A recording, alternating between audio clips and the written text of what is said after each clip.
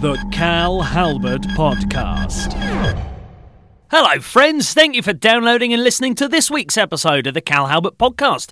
My guest this week is Mr. Paul Mortimer. I met Paul a few years ago when I was working at Love Sport. Now, you probably best know Paul as a former professional footballer. He played for the likes of Charlton, Aston Villa, Crystal Palace.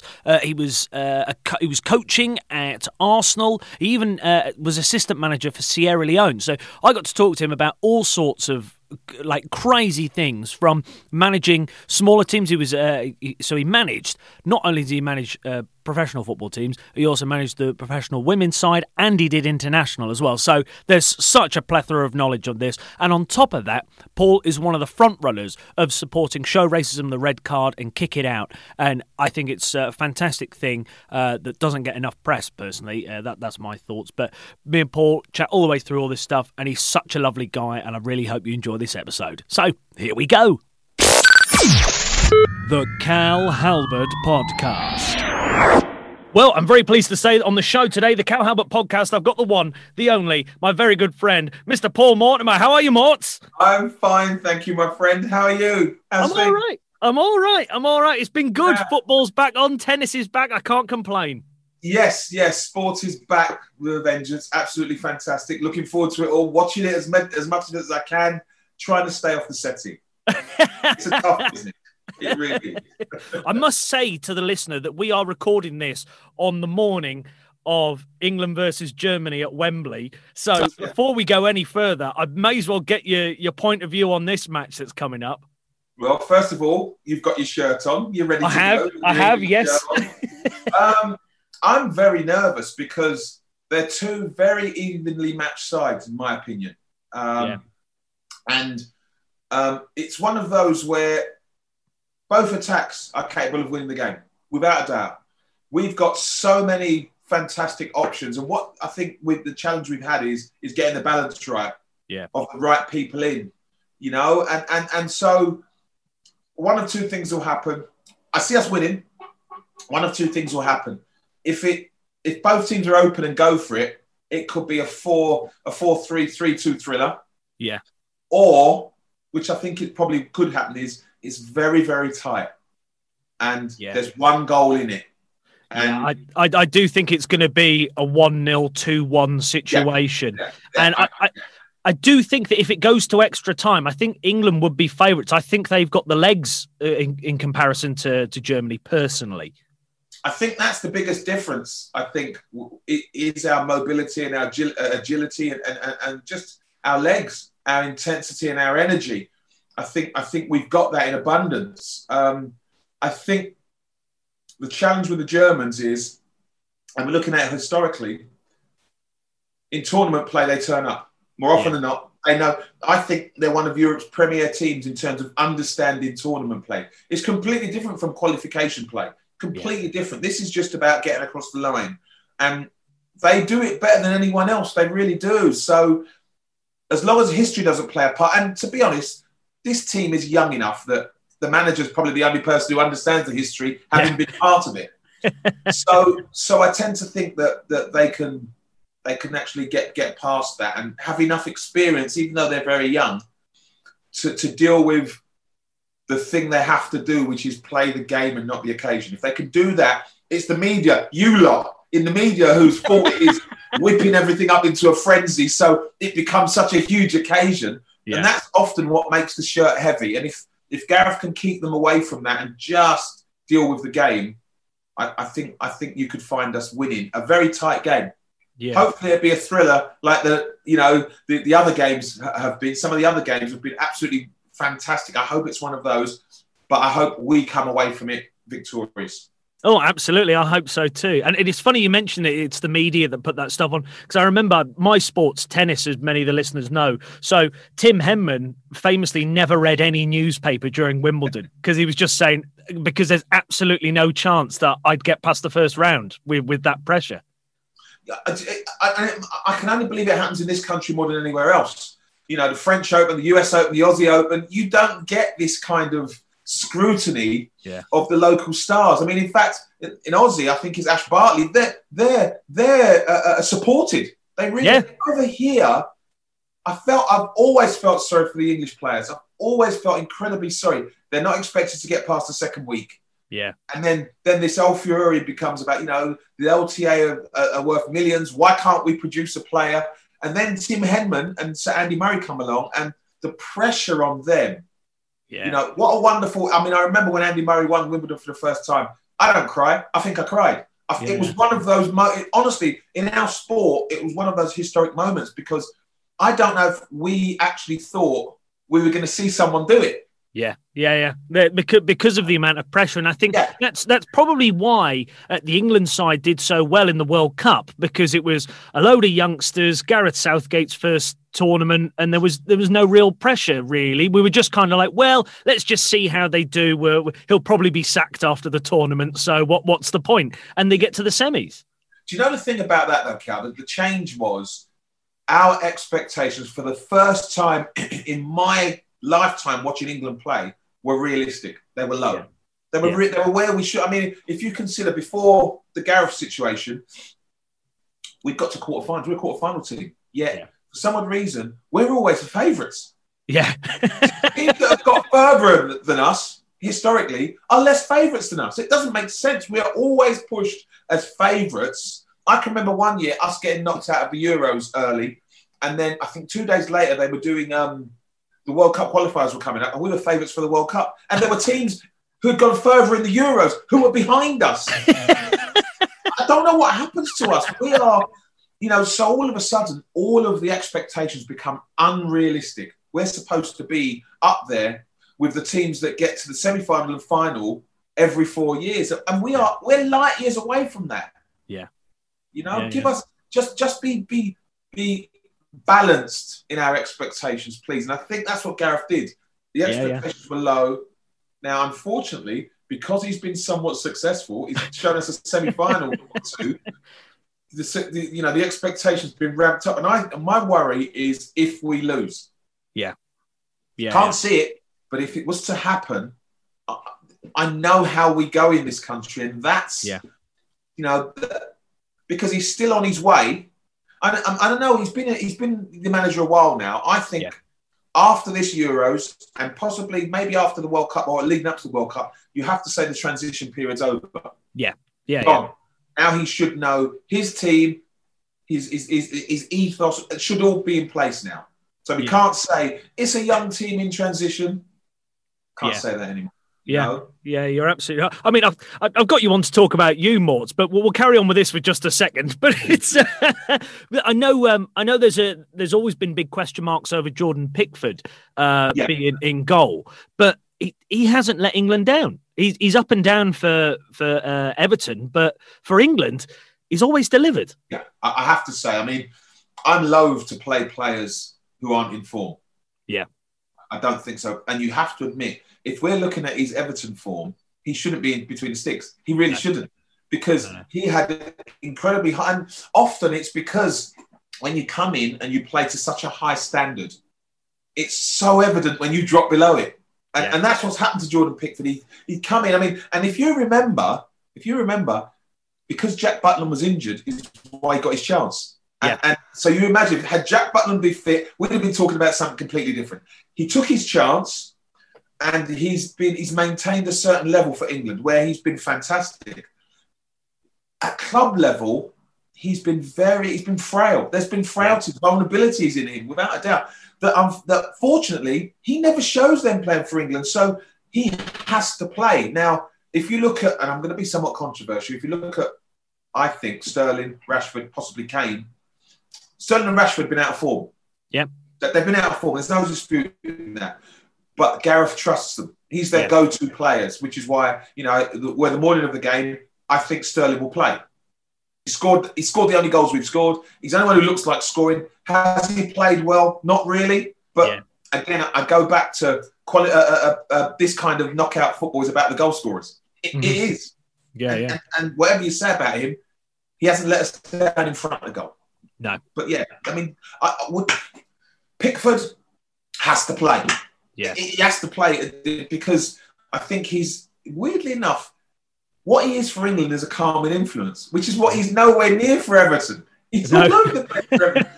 But for England, And the thing about it is also, I saw Henderson play, I've seen Ramsdale play, and when the ball goes back to them, they're so by far inferior to Pickford when he has the ball at his feet. Yeah. For that alone, he's got to play. I mean, I watched it and it was painful to watch. I felt sorry for Dean Henderson. He's a great keeper.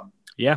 Well, I followed Dean Henderson because I'm a Shrewsbury Town fan, was where I'm from. Yeah. So he was on loan there, playing for Man United as well. And he got Shrewsbury Town we were top of the table for a long time at League One, and then we dropped down ever so slightly. It wasn't his fault that we lost the playoffs and stuff. He was a solid keeper for us. And maybe that sort of lower level football at the League One side of Shrewsbury Town, pushing to the playoffs, getting that pressure, has made him slightly better and built him as a player as gone on. And he's a fantastic goalkeeper. Do you know what? I think he's a wonderful goalkeeper. And in any other year, I would say, yeah, he deserves to be number one. Yeah. But Jordan Pickford with the ball at his feet, because the game has changed now. Goalkeepers have to be proficient with the ball at their feet. And far too often it went back to Dean Henderson and your heart was in your mouth a little bit. You had to be honest.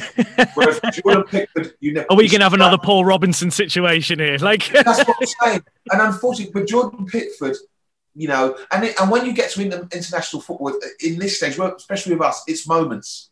It's moments. He's not going to be under pressure where his goalkeeping is going to be scrutinised all the time. It just isn't going to happen. Yeah. It'll be moments. But what will happen on a regular basis is the ball's going to come back to his feet. And is he going to put us under pressure?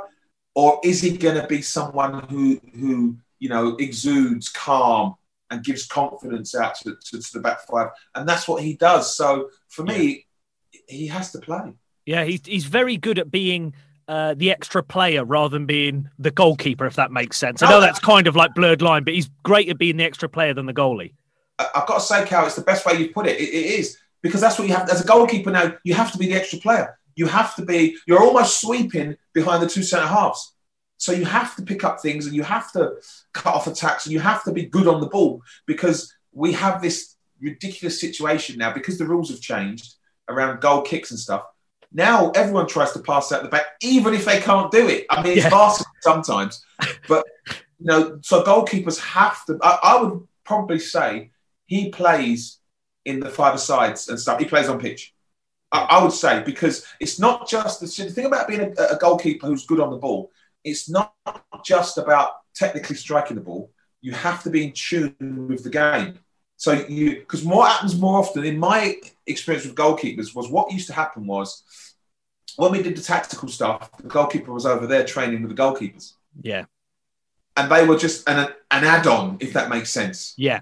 What's happening now is goalkeepers are part of the tactical play so that they understand where the game is. They understand because times gone by, you couldn't pass back to goalkeepers. It never used to happen. So they were almost disconnected from the game. Now they have to be involved. They have to understand. And when the ball comes to him, it's like a fullback or centre half. Now you've got to be aware of where it's going to go. So you're almost tactically more astute. Because you now have to be, you're almost a centre half or a fullback. You have to be able to play like that. Not only receive the ball, but pass it correctly. So there's a lot more to a goalkeeper now than just making great saves. And that's hard for keepers, really. Yeah, definitely. Yeah, because a lot of people think it's make great saves and play long ball. And it just kick the ball up the pitch and deal with it in 10 minutes. And it's not that anymore. If you watch, I mean, it's one of the things that I dislike about football at the moment is how often teams go back to the goalkeeper rather than going forward and passing forward and running forward. That's why the Italians are a breath of fresh air. Yeah. Because I think they play like a British side. Yeah. They run forward and pass forward and play forward and they play at 100 miles an hour. They do. And I suppose that's Mancini taking the best of British into the Italian team. And that's why I think that's why a lot of England fans will like the Italians. Because they play like we do. They do. So, and that's the change for goalkeepers. And it's difficult for goalkeepers, I've got to say, when, your work is about stopping shots, catching crosses, getting the techniques right. Now you have to be able to do all of that with the ball at your feet. It's hard. Yeah. Yeah. I don't envy them. I'll be honest with you. I don't envy them. To be a goalkeeper, putting your head around all the studs and stuff, you're half mad anyway. you've got to be nuts. Throwing yourself, putting your head in where the boots are flying about. I don't think there's many handsome goalkeepers. Let's put it that way. Okay. I don't know, Morts. I don't know. We first met. Well, everyone. We first met down at Love Sport Radio, and you were hosting with a pretty handsome goalkeeper, Mr. Richard handsome. Lee. No, He's a very handsome goalie. Yeah, but then you have to ask yourself questions. Did he throw his face where the boots were getting knocked out? You have to, because why is he so handsome? Why? That's what you're asking. You're asking yourself. He's handsome. What is he? I bet, honestly, people that don't know football would have gone to him. He's really handsome. I reckon he's a centre half or a centre forward. He can't be a goalkeeper. They're ugly. He can't be a keeper. So you've got to be asking questions about him. I'm just putting it out there. That's all. No, I haven't named him. You can name him. I'll name him. Yeah, Richard Lee, Diggy Lee. We'll have him on. Richard Lee, Diggy Lee. Yeah, love Richard Lee. Fantastic guy. Far too handsome for a goalkeeper. Far too handsome. Far too handsome, full stop, I think. That's all we'll do.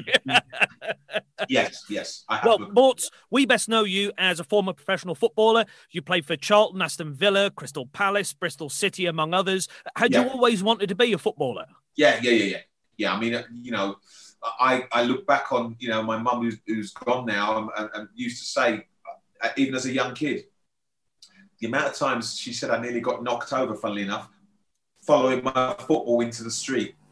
That's what she used to say. I had a football under my arm all the time, and everyone else would be doing loads of other things. I would have the ball on the wall. That was me. She knew where she'd find me. In the park, we had a wall, and I used to take my ball, and she knew I was safe. She'd look out, see me, because she knows that's where I was going to be, because for me, I just loved playing football. I loved it, and I was in love with it. Yeah. It was a wonderful thing. So you were... This is like from knee high to a grasshopper size sort of thing. Yeah. Knee high. And then I suppose at maybe 9, 10, 11, the first Sunday side I played for, five-a-side team we were, it's a team called Red Star. And we used to play in Partick Thistle's kit. the red and black and we used to play part this was kit. Yeah, Red Star, and he was brilliant. He was, Barry Leach, bless him, he's still around now. And what he did was, we got the best of everything. We got the best of, I don't know how he had fantastic connections where we used to train. So there's a shop down in London called Harrods. Everyone knows of Harrods. Okay, Harrods had its own sports ground. Really? Okay? Yeah, Harrods has its own sports ground opposite. If you know where Fulham Football Ground is, literally opposite Fulham Football Ground, over the river, Harrods used to have their own sports ground. That's insane. I would never have put that. Never ever have put that. Their fields and like a country club type thing. That's where we used to train. I don't know how we did it, but we had the best of everything. Honestly, it's funny because they had the overhead showers, and what we used to do was block up the drains, and it would fill up, and then we'd just swim in it. It was it was honestly, they'd look at us, sort of ragamuffins and all shapes and sizes, and think, what are you lot doing here? But he honestly, and he taught us really well. I mean, a lot of the stuff that I used as a coach, the mentality, the mindset came from him. So, for example, clean through. In my head, whenever I was a pro, I'm clean through, looking to score, I can hear him screaming at me, hit the far post, shoot for the far post.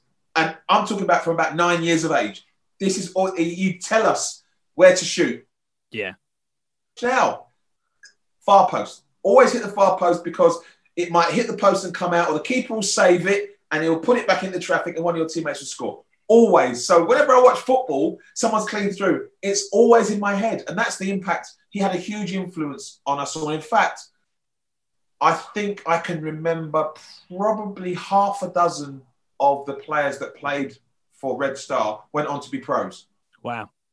And one played international football. So fantastic. Fantastic pedigree. Very fortunate. Yeah. Taught me a hell of a lot. Yeah. Because obviously you're saying that you were kicking about by yourself and stuff, and I know it through my sports. You pick up bad habits that you think are great. Was he just an expert of slapping them out of you, basically? Yeah, he did.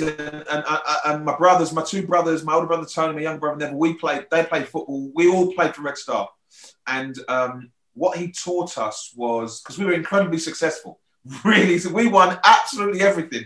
And more than Partick Thistle. That's what you did. We did. We put Partick Thistle on the map. Partick who? No, they're Red Star, not Partick Thistle. No, like he just taught us how, things that we remember now, the correct things, warming up, the importance of warming up, the importance of team, importance of respecting each other and the opponents, shaking hands, and all of those things that are still around now. Yeah. But he taught us how to behave on a football pitch and how to be competitive, but not to cheat or to do underhand things, because he'd take us off if we did that. So wow. he was. That's unheard of, really, isn't it? It's, yeah. But what I got a sense of, because we were successful, he wasn't respected. Because we actually, I mean, we play, we play five-a-side, we play a tournament, and people wouldn't watch us because we're winning everything. And if we went a goal down, everyone would come and watch because they want to see us get beat. Yeah, and then we'd score, and then all go, it's all over now. It's only like 1-1. I mean, I can remember us being 2-0 down. All right, we'd score to make it 2-1, and they've all walked off. No, they're going to win now. We're still losing, and we ended up winning 7-2 or something like that. But they hated us. And what used to happen was, whenever there were some tournaments, I think, that they didn't want us to enter. Because you dominate it, sort of thing. Because we were that good, and it's not being arrogant. That was just a fact. And there were some times where tournaments happened and we didn't know about them. Yeah.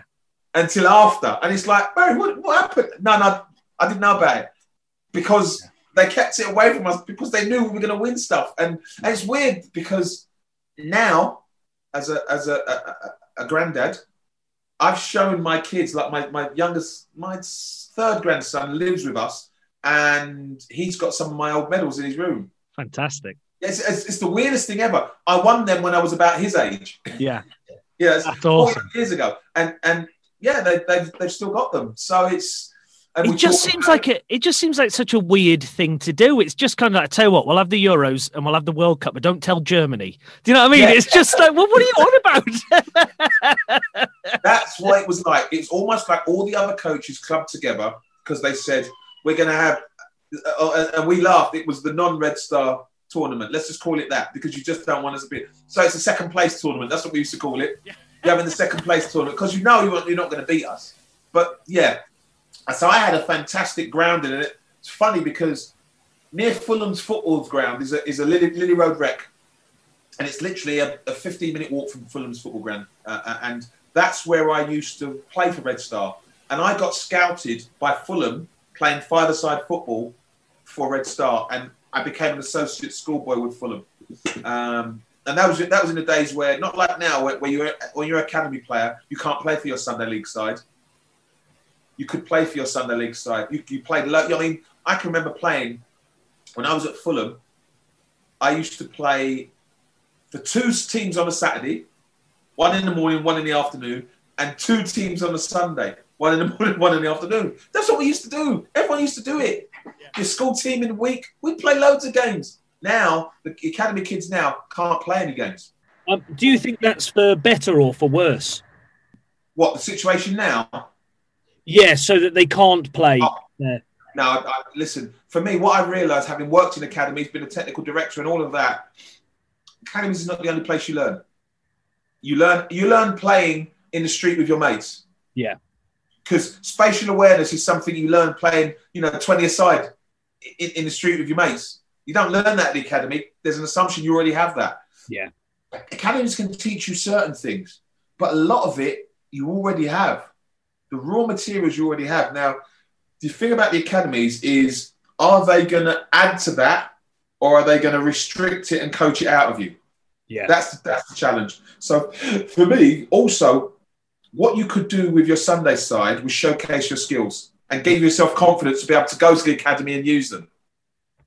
And also, if you look at things like socialising, within an academy system, it's very difficult to socialise because as much as your teammates, you're competitors. Yeah. And nothing will tell you more that you're competitors than your parents. Parents at academies are challenging.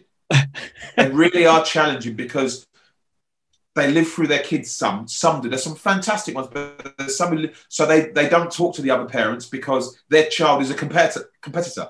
And that puts pressure on the child as well. So like I say, when I was a kid, I was at Fulham. We had associate schoolboys. We had an under 16 side and under 18 side. That's all we had. If you look at academies now, I think they have under 9s, 10s, 11s, 12s, 13s, 14s, 15s, 16s, and 18s. Yeah. So it's just too much. Mm-hmm. And every year... You're not going to get to know your team. You're not going to build a team, are you, sort of thing? The thing about it is, every year... So me and you are playing for the under 10s, okay? What they'll tell you is you'll have a squad of about 15 players. From those 15, you're often directed to look at maybe 3 or 4. Yeah. So if you know those 3 or 4 are, the other 8 or 9 or 10 are just making up numbers. They don't, bless them, they don't know that. Yeah, of course. But they're just making up the numbers. That's what they're doing. That's what they're doing. And if you look at the years going on, under 12s, 5 or 6 players you're looking at, the rest of them are making up the numbers. And if they're no good, they've got, coming up behind them are the new seasons under 12s. Yeah. So there's always a conveyor belt. And so the kids are always under pressure every year to secure the contract for the next year and the contract for the next year. And I've been involved as a academy director and also as a coach in having to tell players that they're going to be released. Yeah. And it's not nice. I mean, you'll have parents say, but he's been here for 8 years. And I had to say, well, yes, I understand that, but this is about progression. It's not about time served. Yeah. Is he making and I played at a club. I was at a Premier League club as a coach, under 14s. We didn't lose a game all season. Mm-hmm. So when they let players go, they came to me and went, but we didn't lose a game all season. Yeah. And you kind of sit there and you think, yes, but you need to listen to what you're being told about your son's progression. So it's the academy system now. There's just too much of everything. And if you consider how many players will actually, from that group or whatever group, will actually go on and have careers as professionals, not pros, professionals. Because a lot of professional pros who don't have professional careers because they're not playing for a first team. Yeah. So, it's a real difficult. I'd go as far as to say, from a personal point of view, I don't think I'd want my child to go through the academy system. Yeah. I don't think I'd want to be, I would want to go through the academy system myself, having been in it. Yeah. On both sides. You've been on both sides, sort of thing, yeah. I've been on both sides. I think it's far too much pressure and you have to remember, these are children. These are children. Yeah. We call them players, but these are someone's kids. Yeah. That's the thing. And that's forgotten. They become assets. Yeah. And they're monetized. You're monetizing them and you're making them forget that football is ultimately supposed to be fun. You're supposed to enjoy football as a kid. That's what it's supposed to be. It's like, if you're going to be great at it and go through that route, brilliant. He goes, but ultimately, you're having a kick about. That's what you want to ingrain in kids. No, that's not the case. I mean, I've watched academy football. I don't watch it anymore. And even as a coach, what made me, and it made me think about how I coached and managed. The young people don't look happy. They look pressurized.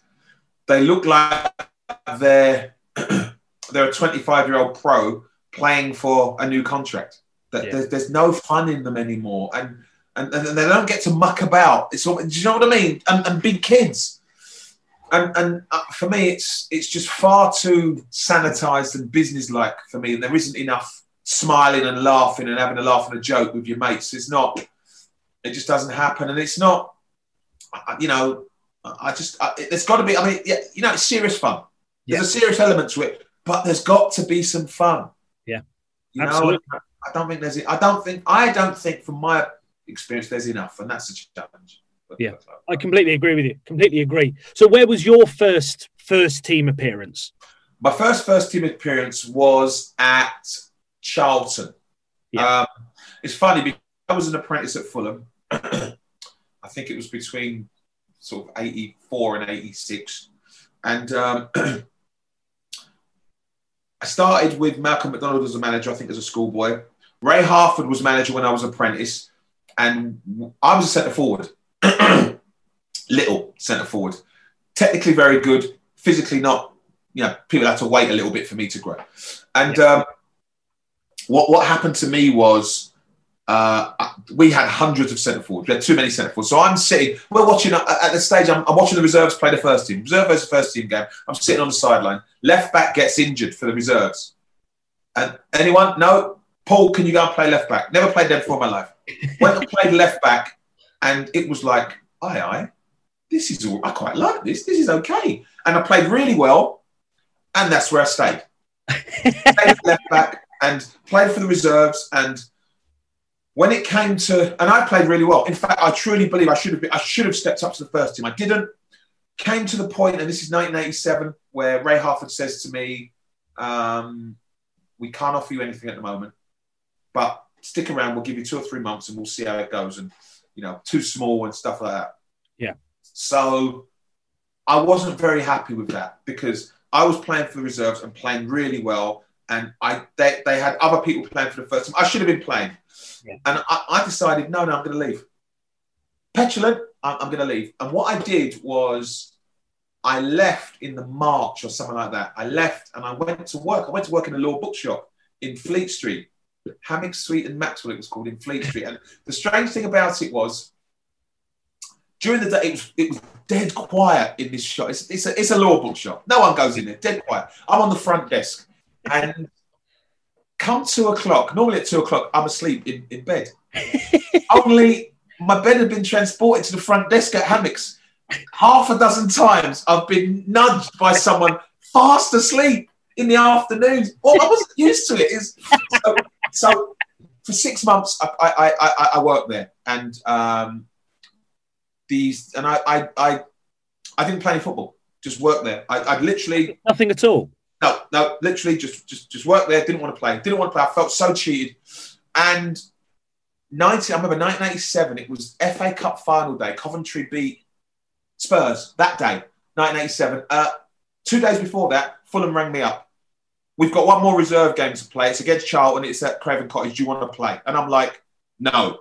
Told him straight, no. Well, the youth development officer, who was Derry Cricket, was a very good friend of mine, was on the phone straight away. And he said, no, you're playing. Don't talk to me. You're playing. I'm like, no, I'm not playing. We're arguing. No, you are playing. You're down to play. You're going to play. So on the Saturday morning, I'm on the bus on the way to Fulham. I go around Fulham, Hammersmith roundabout, Shepherd's roundabout. I'm just sitting there thinking, as the bus is going around the roundabout, I'm actually going to get off the bus and go home. I'm sticking 2 fingers up, so I'm not going to go. Well, as it happens, I went and played. It was against Charlton. I played okay. Season finished. I went and did pre-season. A good friend of mine was manager of Farnborough Town. And I went and did pre-season with them. And Charlton rang me and said, want you to come in on trial. Come in during pre-season, but after the run-in, when the games start, we want to see you play. So I'm like, okay, fine. I've done all my pre-season at Farnborough, played a game, scored a goal. I was playing left back. So I went to Charlton, who were at that stage, I think, in the old First Division. And what did I do? I went to Charlton. They offered me a month trial. And I think this was in the July. Mm-hmm. And they signed me after 2 weeks. Wow. And by that November, I made my debut for their first team.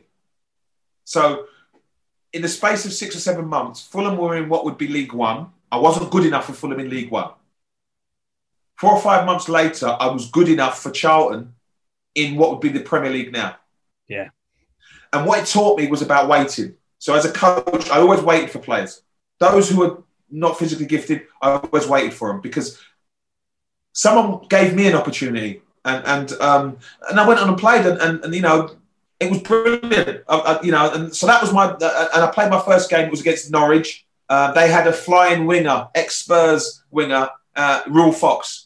And I kept him quiet. I kept him quiet. And the weird thing, I think my second game was supposed to be Newcastle, up at Newcastle. Yeah. And I went up in the squad, but I didn't play. And they were they were redeveloping the stadium. I remember that. So you had to walk across the pitch to the plexiglass dugouts. We were in porter cabins. You had to walk across the pitch, and I'm a squad member. It's my second game. And you know what Newcastle's ground is like. St James Park, rammed. So I'm late out the dressing room for I'm having a cup of tea or something, and I'm thinking, okay, the game's outside. I'm going to walk across the pitch. So the ref's about to start the game. I'm halfway across the pitch. I'm in my clothes. The fans gave me dogs abuse. Dogs abuse. Because I'm now slowing the game down. Dogs abuse. So, yeah. And then third game was Watford. Carried on the rest of the season. But that was how I started. And, but for a bus ride, it could have been completely different.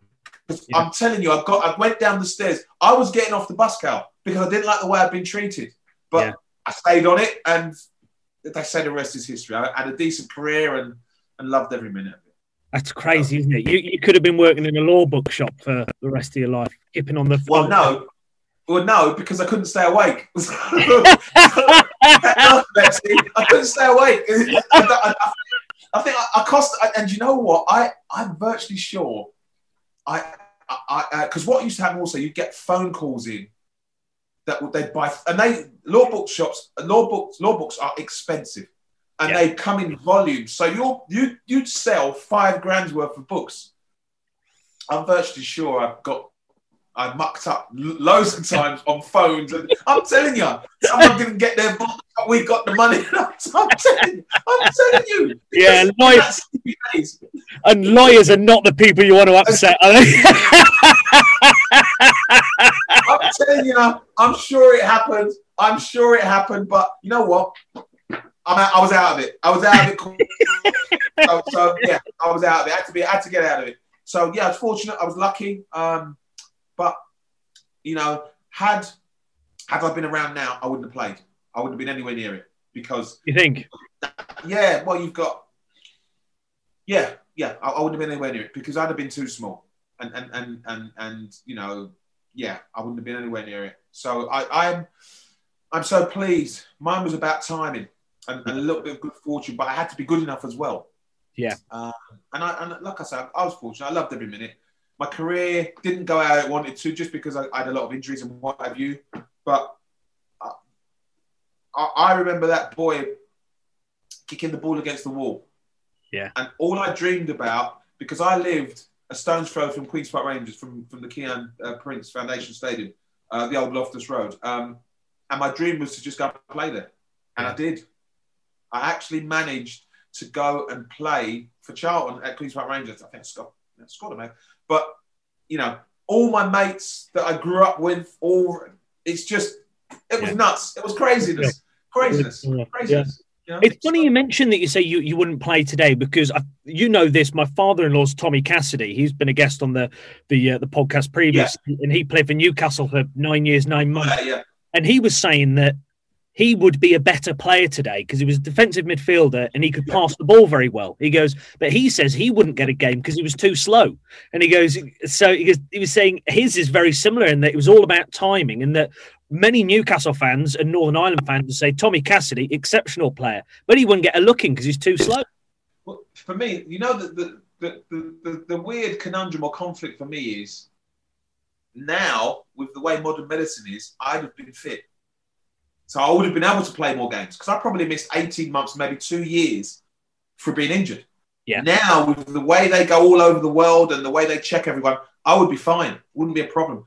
For me, it's not so much the playing because I think I could have played at this level. I have no problems with me having been an effective player now. I know I could. I was quick enough. I was strong enough. All of that. I was versatile enough. I think I was more smart than quick, so I could adapt. But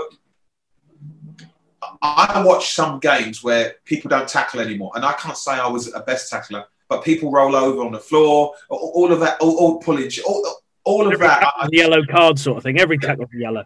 I don't. That's the thing.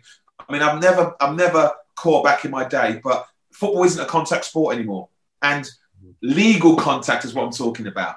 Yeah, and we're taking, because tackling is an art, and we've taken the art of tackling out of it. Number one, because players try to con the referee, and the referee lets that happen Because as far as I'm concerned, when players roll about, yellow card. If the ref don't give a free kick, I'm booking you because you are cheating. And if I have to send you off for 2 yellow cards for diving, so be it. Yeah. So be it. That's what should happen. We've seen it. Blatant dives. And unfortunately, because there's no crowd in the stadiums, or they're coming back now, you can actually hear players squealing. Yeah. You can actually hear players. And I saw a game not so long ago, Champions League game, and it was one of the English teams playing, and it was one of the English teams, one of the England players who's playing for England at the moment, went into a tackle and squealed. You heard him squeal, and he rolling over, and the commentators go, "Oh, that looks a bad tackle," da-da-da-da-da. And then they showed it from another angle, and the guy's literally about 2 or 3 feet away from him. He's not touched him. And I'm screaming at the telly, well, commentators, say something. Yeah. Say something. You've got to say. Never said a word. Moved on. It was actually embarrassing. It was embarrassing. But that's where we are. And I probably would have, as much as I moan about it, probably because we've evolved, I'd probably have to accept that now. Because I was one of those players who would have got kicked all over the place anyway. So my diving chops would be, 9.9. I'd probably say I'd give myself for my ability to dive with precision and class and panache. Yeah, I could. Well, after your playing career, you went into coaching. You were coaching for the likes of Wimbledon, Arsenal, Torquay, and Brentford. How did that transition happen? Well, when I finished playing, because my career fizzled out because I was injured. Mentally and emotionally, I struggled. In fact, for the first year, I was lucky I could do it, and I had a wonderful family. For the first year when I retired, I didn't do anything. I couldn't even get out of bed. I struggled. Oh, yeah, because you see, your whole identity is linked to playing football. Yeah. You are someone. Then all of a sudden, like that, it's gone. And you hide. Because now you're not seen as that person. That identity is gone completely. So I struggled, and coaching came about. One of my wife's work colleagues' husband had a Sunday side, under 16s. Yeah. And he trailed me for about 6 months. And I'm saying to my wife, Sharon, no, I want to talk to him, no. But he persevered. Yeah. So to get him off my back, I said, all right, I'll do one session. And I did one session, and I don't know. It's like a switch was flicked, and that was it. And I just loved it. I coached them for the rest of the season. Then I went on and did all my badges, and ended up coaching. I did academies. I started with Chelsea. See where Chelsea are now? Chelsea their academy teams used to train in Battersea Park in London. Yeah. I used to coach for them there. Yeah, it's no Harrods, though, is it, Mort? It's no Harrods. No Harrods at all. I coached for Wimbledon and Milton Keynes Dons when they changed. I had a year at Arsenal. You know what? Timing's great. The year I had at Arsenal was the year where they wore that purple kit and they were leaving the stadium, and they got to the Champions League final, and they took all the staff to the Champions League final. They got beat. So it's timing. I was lucky enough to coach international football as well. A good friend of mine, Leroy Rosinha's parents from Sierra Leone, and he got the job as Sierra Leone manager, and I was his assistant. So we spent a good few weeks over in West Africa in Sierra Leone, which was... What's the difference between club management and club coaching to international management and coaching? It's completely different, because you see, you only have the manager, you only have the players for a period of time. Although, if I was to say, in Sierra Leone, it was very different, because Leroy got the job, I'm his assistant, we turn up at the National Stadium, and I bet this doesn't happen with England. Put the cones down to warm up. I'm sticking the cones out. There's 2,000 people watching us. Halfway through, I look up. There's about 40,000 people watching us in the National Stadium training. Now, one thing I will say, Leroy was manager. I was assistant. Probably the third day into training, this guy comes in, and he's got his hands behind his back, very official. He's got kit and boots on. Well, it's the old manager who they hadn't sacked. They've sacked him. They've moved him to one side, and he's still walking around like he's the manager. And And they didn't tell us. So we're like, so we come up to the first game, we're playing Togo. And we spoke to all the players in the hotel. So we're having a meeting 7 o'clock on the Friday, okay, in the hotel. We get to the room, 7 o'clock on a Friday, there's no players. We can't find them. Well, they're with the old manager who said to them, well, you know, the Sierra Leone FA owe you some money, so I wouldn't play until you get your money. So we leave them to sort that out, and then we get the players. And do you know what? We played Togo. We got beat 1-0. I mean, conservatively, we should have won about 6-1. We missed so many chances, but there were 80,000 people in the stadium. Wow. There were 20,000 outside trying to get in. There were kids hanging off the floodlights.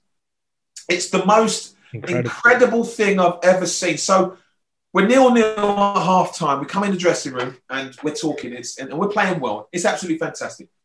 We've got guards on the door to stop people getting in. Okay, and the door bursts open, and it's one of the cleaning ladies, and she's on a mobile phone to her mate, and she walks past us. She walks through us to the window, opens the window, and now is having a three-way conversation. Her on the phone, her mate out there, and we're like, why'd you let the security guards? That was someone's mum, so they let her in, and she's like oblivious. Love, you've got to go. And she's like, no, I'm talking to my mate. No, it's half. Me and me were looking at each other thinking, no one will believe us. No one will believe us. So, I mean, there was. We could have written a book on the escapades in Sierra Leone. It was just the most. I can remember one of the first days we turned up to training. We get to we're still in the van. We get out and. Sierra Leoneans are lovely people. They'll do anything for you. So we had two guys. One guy said, can I take the bag of balls? I'll take the balls. Yeah, fine, no problem. Another guy comes up and says, oh, no, I'll take the balls. No. Now they're arguing.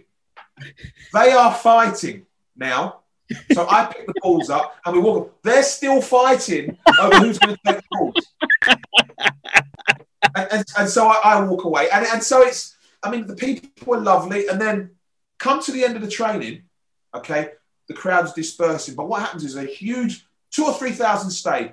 And as they know we're getting to the end of training, they've come down from the stands and they're literally around the pitch. And they're getting closer. And I'm like, what's going on? And they're going, and all of the players are edging towards their gear. So the game's up there, well, they're going to nick your gear. I'm like, what are you talking about? Anything that isn't nailed down is gone. The whistle for the end of the train. I had the whistle. I made sure I went over and picked my stuff up. Blew the whistle. I was Leroy picking stuff up. Blew the whistle. It was a free for all. Trying to get all cones, everything. Honestly, it was the most amazing. 4 or 5 weeks. It worked absolutely every emotion. I've never been as frightened. I've never been as sad. I've never been as uplifted. There was the 80,000. There was a spell in the game where we missed a chance, and the roar of the crowd, literally, I nearly fell over. It was the most emotional thing ever. So I find myself fortunate to have been able to add international, football to my CV as a coach. Brilliant. Can't complain. Awesome. That's awesome. You're now commentating as well. So had you thought that's a natural progression after coaching to commentary as well? Well, I've been commentating since the back end of my playing days. I've done little bits and pieces for local radio and what have you. And but it was actually blind luck because I was working for an organisation called Show Racism the Red Card, and we delivered an educational workshop at Arsenal's ground.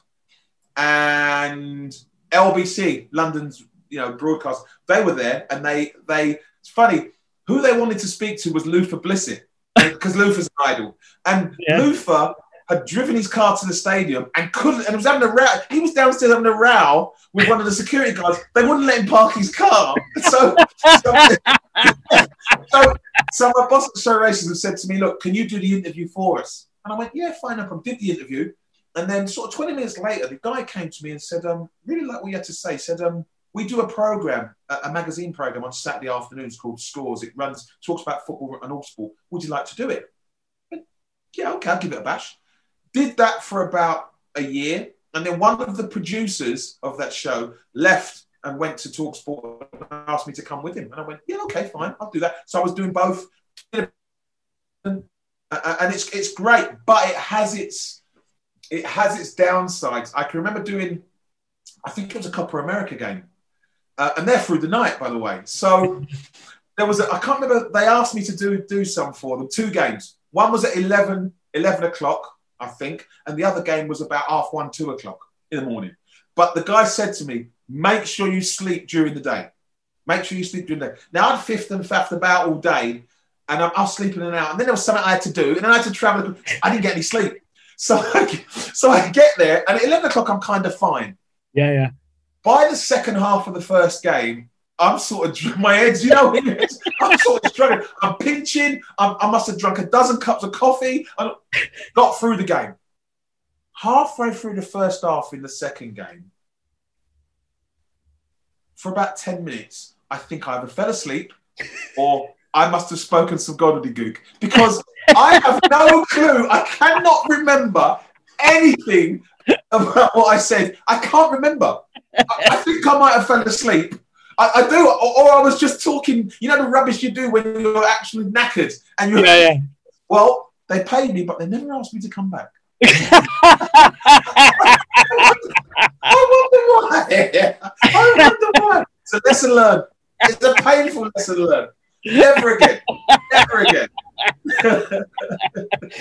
You mentioned just then about show racism the red card. You've been a big supporter of show racism the red card and things like that, and you were campaigning in schools. Tell me a bit about that. Well, show racism the red card.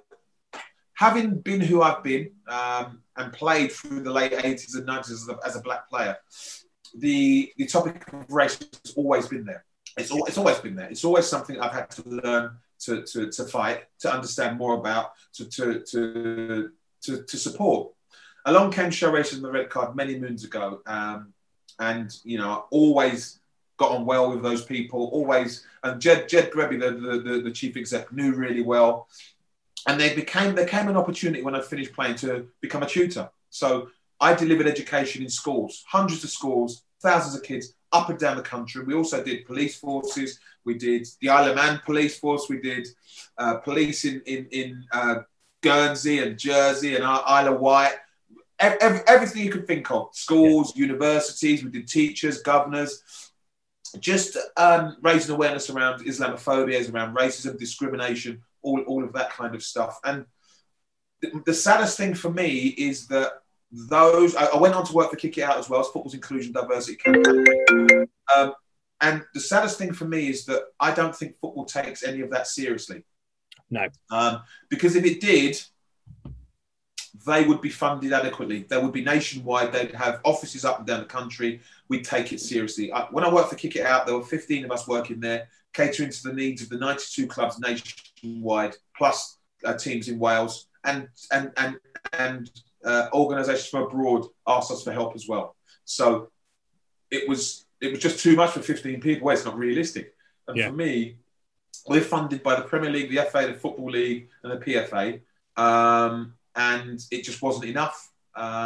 So for me, the challenge for me is, especially when we talk about what's going on currently with the Twitter abuse of the England players and all of that kind of stuff, the stuff that's going on social media. Football, if it wants to take it seriously.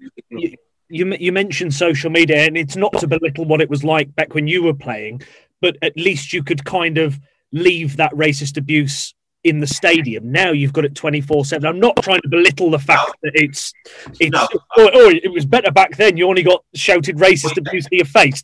I don't mean it like that. You've got I get what you're saying. The thing about it is it gave with one hand, it took away with the other. I mean, yeah, you're right. In terms of football, yes, definitely. You could get abused on the pitch and then it wouldn't happen until the next game. Problem is, when the minute you walked out the stadium, you were abused anyway, you were stopped by the police, all of that stuff reminded you that you were, you know who you were. But at this moment in time, you can't shut the door and hide from it because we've got rolling news, which is always on. Then you've got social media. A lot of players often are paid by social media companies to actually promote stuff, so they always have to be on it. And also they use it. I mean, if you consider Marcus Rashford, had he not had social media, he wouldn't have been able to get to as many people as he has done in terms of, forcing the government to do a U-turn on feeding school kids. That's down to social media. Of course. So it's a blessing and a curse. The curse is the social media platform owners need to start stepping up and doing something about the abuse. Now, the thing about the abuse in football is what people have to realise is we go on like it's a new thing. It's not. Young kids have been harming themselves and taking their own lives over online bullying. So this has been happening way before it happened in football. What we're looking at is two things. It's the racism and it's social media abuse. They're two different things. Yeah. Social media abuse is the abuse people can get that can harm their lives. Young kids and stuff, bullying. Racism has now been linked with that. Racists now understand social media and they can use it to abuse people. Racism is about teaching people to understand what racism is and the impact it has and why it's unacceptable. But we have to educate people more than punish. We have to educate people and make them aware of the impact. Now, if they're choosing, now we have to punish them. Yeah, the punishments have to form some sort of deterrent, so that if you actually are caught on social media abusing someone, this is what the penalty is. So you know it already. So there is no, this is harsh. You know it already. Now you are choosing. It's like a menu. Yeah, I'll have the chips. Okay, fine. You're going to put some weight on there. You know. Yeah. If you do that, you know what's going on. And that's that. So that takes law and legislation, all that out of the way. Because you already know this is what's going to happen and that's what should happen. Just some form of deterrent, make it as harsh as possible. And if racism happens in a stadium, we're at the stage now where everyone says it's a minority. We have to go through the majority to get to the minority. Yeah. So you may well have to shut a part of a stadium down for the club to be able to take it seriously and punish those people. And create a culture that it doesn't happen, so that fans police themselves by reporting it. Because when I worked for Kick It Out, we did some research. We conducted research on reporting. We always have reporting stats every 6 months.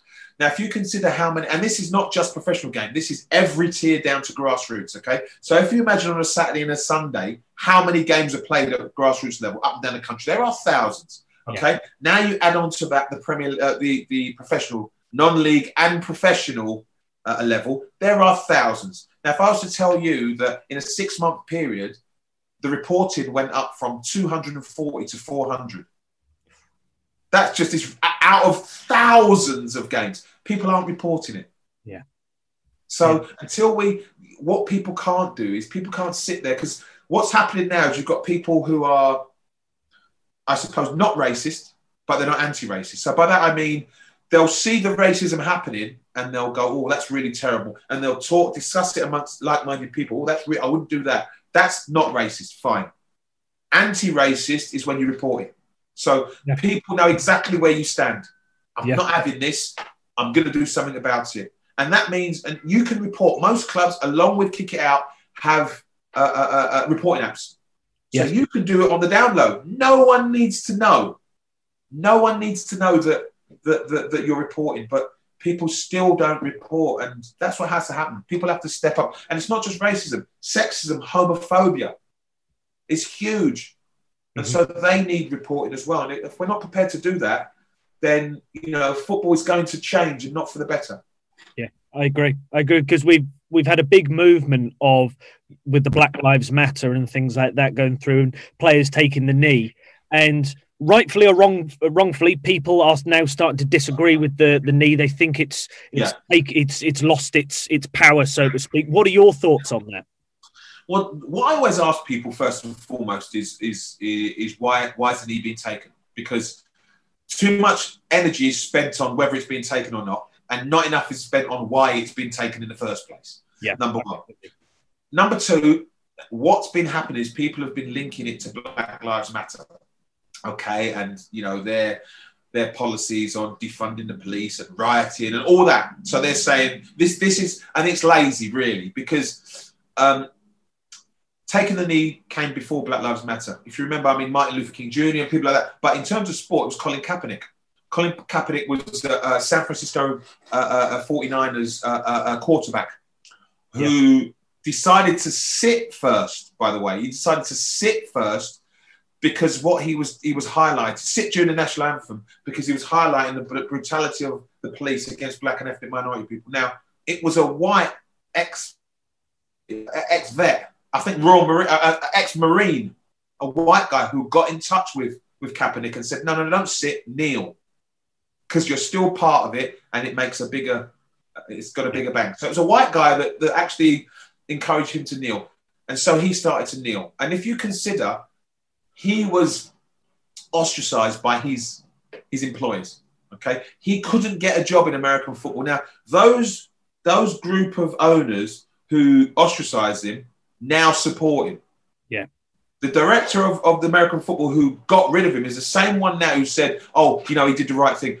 But none of them have allowed him back in. So what I'm saying is the taking the knee is about highlighting the disproportionate treatment of black and ethnic minority people within whatever country you're in. That's what it's about.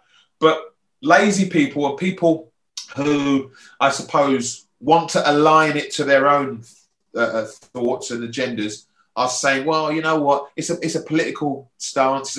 It's nothing to do with politics at all. It's absolutely nothing to do with politics. And when you look at Gareth Southgate, he spoke eloquently about it. He actually explained why his team were taking a knee.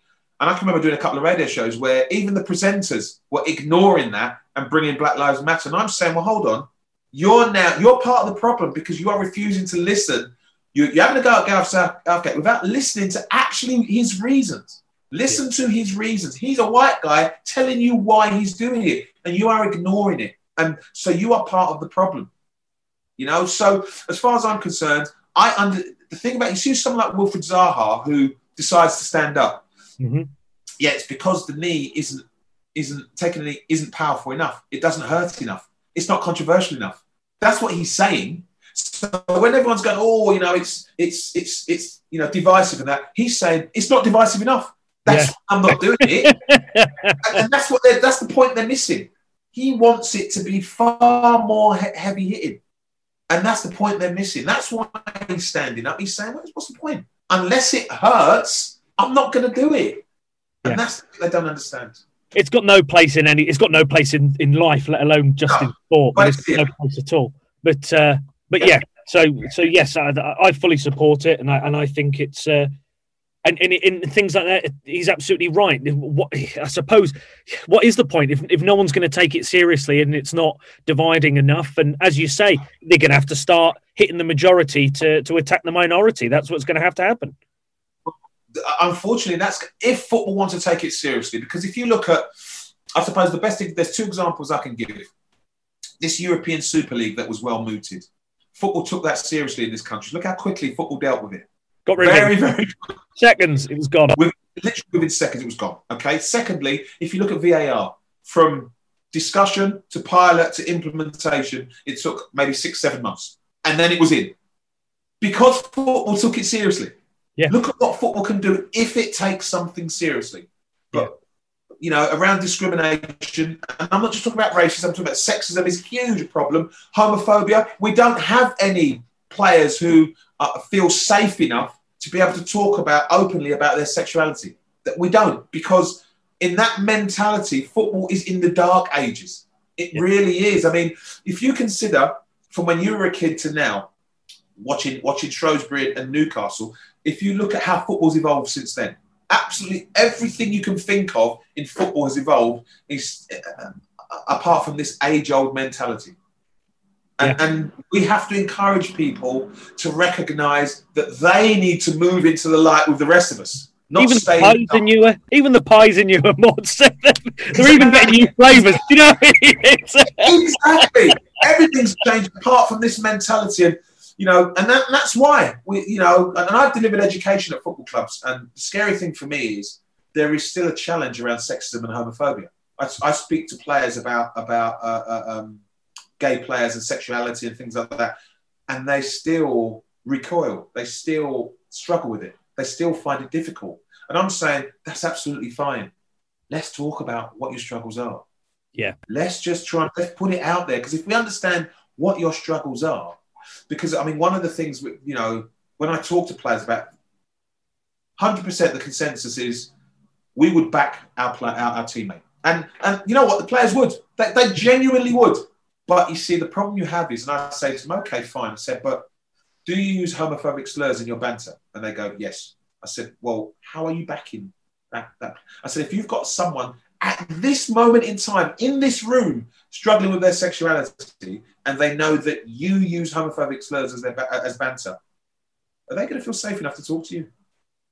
Is this an environment where they feel they can be their true self? When you are making jokes, yeah, but if we knew, then we wouldn't do it. I said, but why do it in the first place? Why do it in the first place? Yeah, you know, it's funny because I work on the after dinner circuit and they've got that mentality, like the old sports clubs and stuff like that. And they still have it to the point where you kind of sit there and you go, I can't believe I'm in this room, you know, because they don't like black people apart from the ones they know.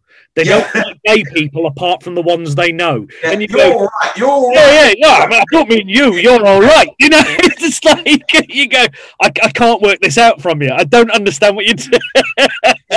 Yeah, it's from the 70s. I've sat with people who have said, no, you're okay. And I sit there and go, no, I'm not okay. Yeah. Because when you clearly not okay in your mind, am I? I'm clearly not okay. The one thing that you get sometimes, I mean, I can remember delivering a speech, it's some of the work that I do, corporate speech, 300 people. I'm the only black guy in the room. And we're having drinks after. And I think one of the guys, maybe he's had a bit to drink or he's plucked up the courage. He's nudged me, leant over and gone, you're all right, aren't you? And I went, what do you mean? He went, no, you're okay. You're really all right. And bless him, I'd experienced that so many times, and I think the outpouring of angst was about 15 years of angst, unfortunately. Yeah. So I said to him, I'm okay. He went, yeah, well, as opposed to what? He went, well, when was I okay? When did the switch flick and I become okay? Because was I okay 5 minutes? Was I okay when we first met each other? So can you explain, what does okay mean, actually? Hey, you're all right. I said, all right, as opposed to not being all right. So at some point, I wasn't all right. What hoop did I have to jump through? In fact, when did I jump through the hoop that made you, you know, and his face went red and and you know what? I felt guilty at... Like you didn't feel embarrassed. I really felt... Yeah, I did. It is bizarre. And he couldn't explain it. And I said, no, I need you to explain it. Because apparently I'm okay. I'm all right. And I don't understand why I'm all right now. Yeah. I mean, when we first met, was I all right when we first met? Well, I didn't know you then. So I wasn't all right. Now you know me, I'm all right. Good, yeah. The most bizarre thing. And we could have been going on now, but I just thought I'd let him go. See, I felt bad for him. I've got two more questions for you, my friend. Yes, what's next for you? What's next?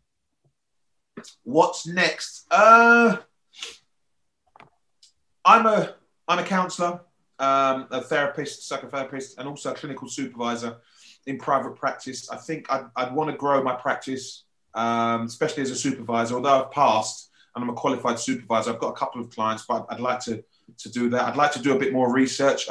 Actually, in the middle of starting to conduct some research on football academy environment, funnily enough. Yeah. Because we want to be able to highlight what's going on there and create some education, some self-reflective education for everyone involved in the environment. So that's something we're looking to do. I'm quite busy as it is. I'm a senior workplace inclusion practitioner for a group called the Centre of Inclusive Leadership. And what they do is we deliver education around inclusion and diversity to corporates. Yeah, which is really interesting. It's a worldwide thing as well. So I'm up at 8 a.m. or 4 p.m. talking to people at 8 a.m. in America or Singapore. It's really good. It's really good stuff. And I'm new to it, so I've been there 6 months. Good friend of mine is the CEO, but it's a wonderful place to work. You know what? I've always been thinking about writing a book. I'd love to write a book. Someone did say that to me a little while ago. A friend of mine who's a journalist said, you know, you've got some really good stories. You should write a book. And I'm sort of from the I don't like people to know my business sort of. I don't like, don't want people to. You know what? I call it Michael Corleone. Michael Corleone in The Godfather when his wife sort of asked him if he had someone killed, and he sort of says, "Don't ask me about my business." And that's what I feel like. All right, I'll give you. You can ask me one question about my business and never ask me again. That's what I feel like. I don't want people to know my business, and that's what I said to him. I said, "Nah, I don't want people to know my business." He went, "No." I went, "I don't want people to know my business." I'm coming over with Michael Corleone, bit like that. So I don't know. I've got lots to do at the moment. Football's coming back, so I'll have match commentary. Do you know what I really want to do? I mean, we work together at Love Sport. I'd love to be able to present a show again. I'd love to be able to go on the radio and present shows and things like that. I haven't really done anything about it because I'm ever so busy. Really busy. That's the biggest problem I had. I'm ever so busy. So I'm happy with where I am at the moment. My wife isn't because we don't see each other because I'm so busy. But she might actually be happy about it. I don't know. I've just thought then, I think your book title should be called "You're All Right, You Ain't You." That's what you should call it. I'm nicking that. You're all right, ain't you? Just write that down. Yeah. So there you are. I mean, I'm loving life at the moment. I'm working hard. I'll work to the day I die. I won't retire because I just love working and everything. And it's so different. I find myself fortunate. Some people, and I'm sure you know that yourself, some people work 9 to 5 in the same job, doing the same thing. Every day is different for me. And I love working for myself and with other people. So I find myself really fortunate and I wouldn't want anything to change. And like I said, long may this continue. It's a wave I'm riding and, I just want to keep riding it. I've got one final question for you, Morts. Who of your celebrity showbiz friends would you like to see on this podcast? Ooh. Have you had Ewan on? I have had Ewan on. Yeah, Ewan's been on. Have you had? I tell you, you want to get the handsome goalkeeper. That's who you want to get. Richard Lee. Right? Okay, Dickie Lee's on. One, yeah, Dickie Lee, and then you can ask him about the facelift because that must be why he's handsome. That must be why he's handsome. Richard Lee is on the list. Paul Mortimer, thank you very much indeed for coming on to the podcast. Fantastic. Thank you for having me. Loved every minute of it. Thank you. The Cal Halbert Podcast. And there we go, my friends. That's my chat with Paul Mortimer. He's a hell of a guy. Really, really decent bloke. I really, really like him. He's such a good man. If you have enjoyed this podcast, please, please, please give it a big share with all of your friends. And don't forget to subscribe so you never miss an episode. You can go over to calbertmedia.com and all the other episodes are on there. So if you want to backtrack, if this is your first episode and you go, I enjoyed that, have a look back at all the other guests that we've had. We've had some great ones. And if you want to support the podcast, you can in 2 ways. Number one, you can give us 5 stars. That really helps us out and helps other people find the podcast. And also, we've got our own Patreon page as well, which you can, all the details will be in the link below. But anyway, right, I will stop waffling on and I will see you, you'll hear me next week. The Cal Halbert Podcast. You've been listening to a Calbert Media production.